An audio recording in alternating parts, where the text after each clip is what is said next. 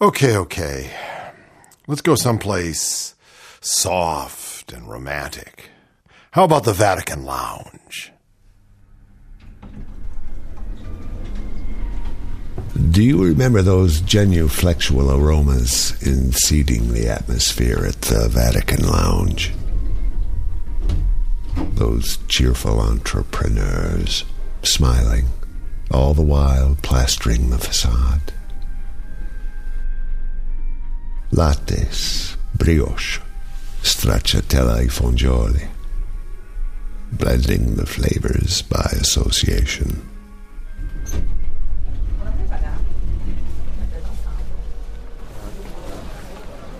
Madrid, Atocha, la Puerta del Sol.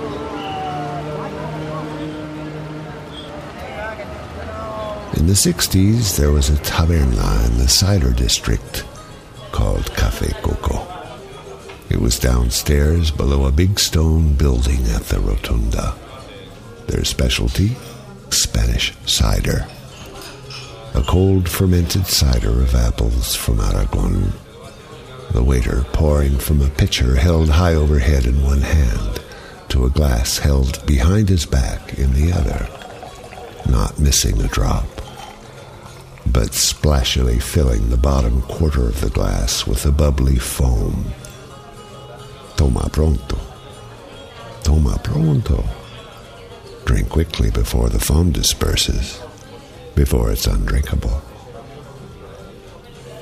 Then the cheese, queso de cabrales, a slab of yellow granular cheese on a plate, served with a small fork. Another specialty served only here at the Café Coco. In the dim light of the room, the cheese appeared unstable on its plate. A closer look indicated it was actually moving amongst itself in a strange dance on el platillo, enfrente de mí, ensconzando una buena auténtica. No me diga.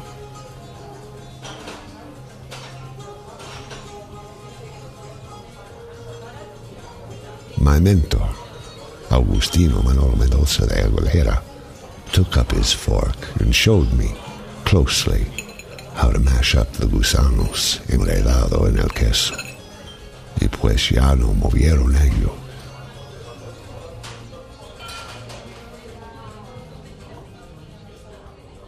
The Vatican Lounge. It's Wayne Yantis, one of our Oz discoveries. We hope to have much more of his marvelous sounds in the future. Oh, well, looks like the devil got to Pope, and the debt bubble got me. Yes, Father Gabriel Amorth, the chief exorcist for the Holy See. Yeah, that man over there, he's the chief exorcist. Those over there, they're kind of like sub-chief and all that group over there just learning to exercise. But this guy here, Father Gabriel Amorth, he's the chief exorcist for the Holy See. Well, he said in Rome that the New York Times coverage of Pope Benedict, which cast doubt on his rigor in dealing with pedophile priests, was, and I quote The Exorcist, prompted by the devil. There is no doubt about it, the 85-year-old priest said, according to the Catholic news agency, quote, because he is a marvelous pope and worthy successor to John Paul II. It is clear that the devil wants to grab hold of him. So it's the devil inside the Pope. We're going to have to exorcise the Pope. Now, that's news. That's something I want to watch. That's got to be public, because how are we to believe that the devil has been dragged out of the Pope unless we can see it happen? We saw it in the movie The Exorcist. I mean, is the Pope going to like spit green vomit and his head going to spin around? Is the Vatican suddenly going to be like 20 degrees colder than Rome? Well, I can't wait. I mean, and I'm all for him. I hope he pulls the devil out of him and starts talking about all the pedophilia and forget about, infallibility and all that other stuff. That must be devil talk also. Anyway, he's the first in line of a very troubled church. The Bishop of Canterbury, which is the head of the Anglican Church, And I had a real interesting run-in with one of the bishops of Canterbury. I was touring England. It was early in the morning. I was in Kent. York, town of York. And I went over to the York Cathedral early in the morning, and this young man comes running by, putting on his religious vestments, and it turns out he was at that point, the Bishop of Canterbury. Young guys. They've got young guys, and they're fairly radical. Now, the latest one, in a BBC interview recently, described the abuse scandal, this is the abuse scandal in Ireland particularly, as a colossal trauma for Ireland. He made no direct reference to the personal controversy that has swirled around the Pope in the wake of accusations that he failed to act strongly enough against pedophile priests. I guess he doesn't know that the Pope had the devil in him, and the devil just won't let him do nothing but say stupid things about it. So Archbishop Williams, the head of the Worldwide Anglican Communion, which claims 70 million adherents, was unusually blunt. And I quote the Bishop of Canterbury. Okay. I was speaking to an Irish friend recently who said that it's quite difficult in some parts of Ireland to go down the street wearing a clerical collar now, he said.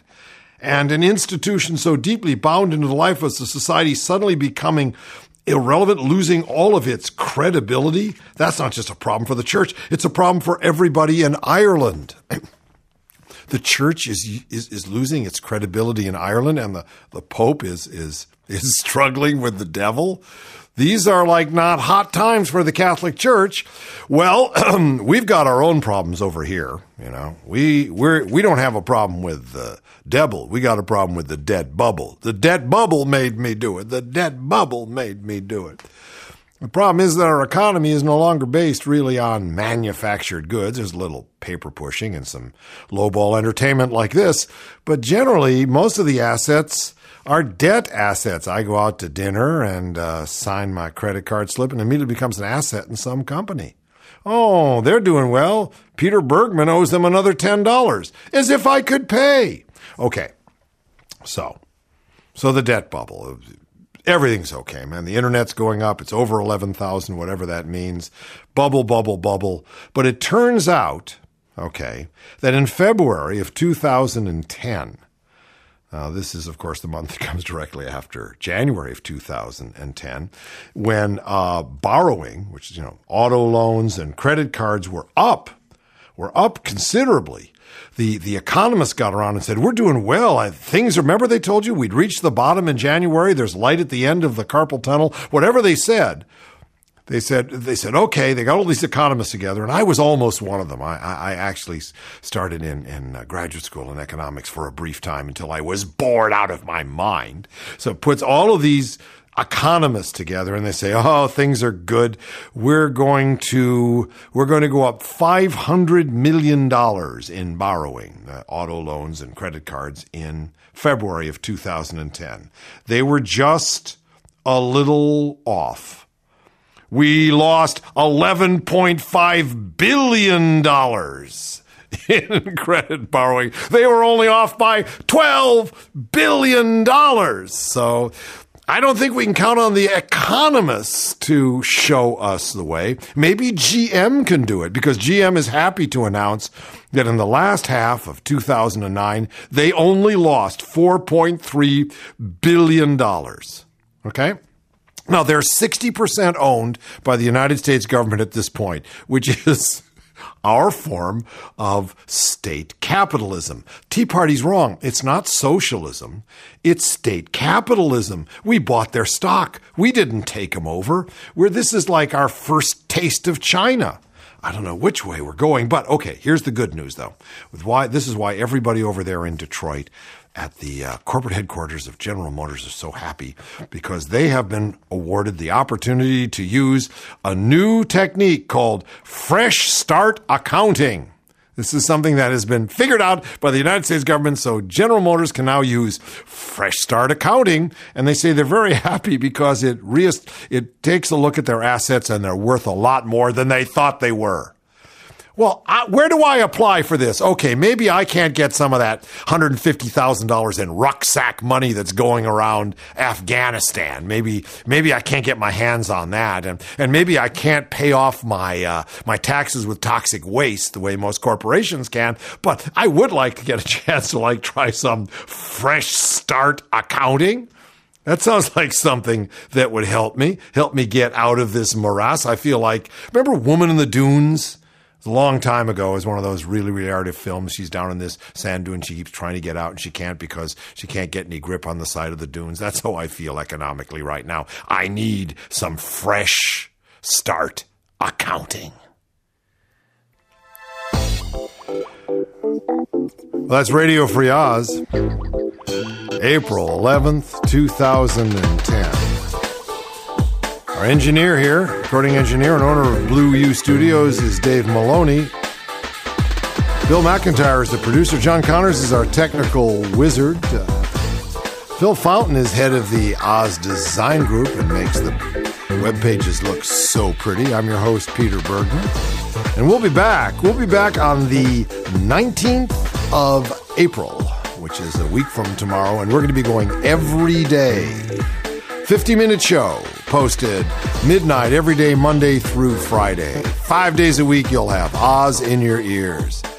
Tell your friends, spread that nerd of mouth.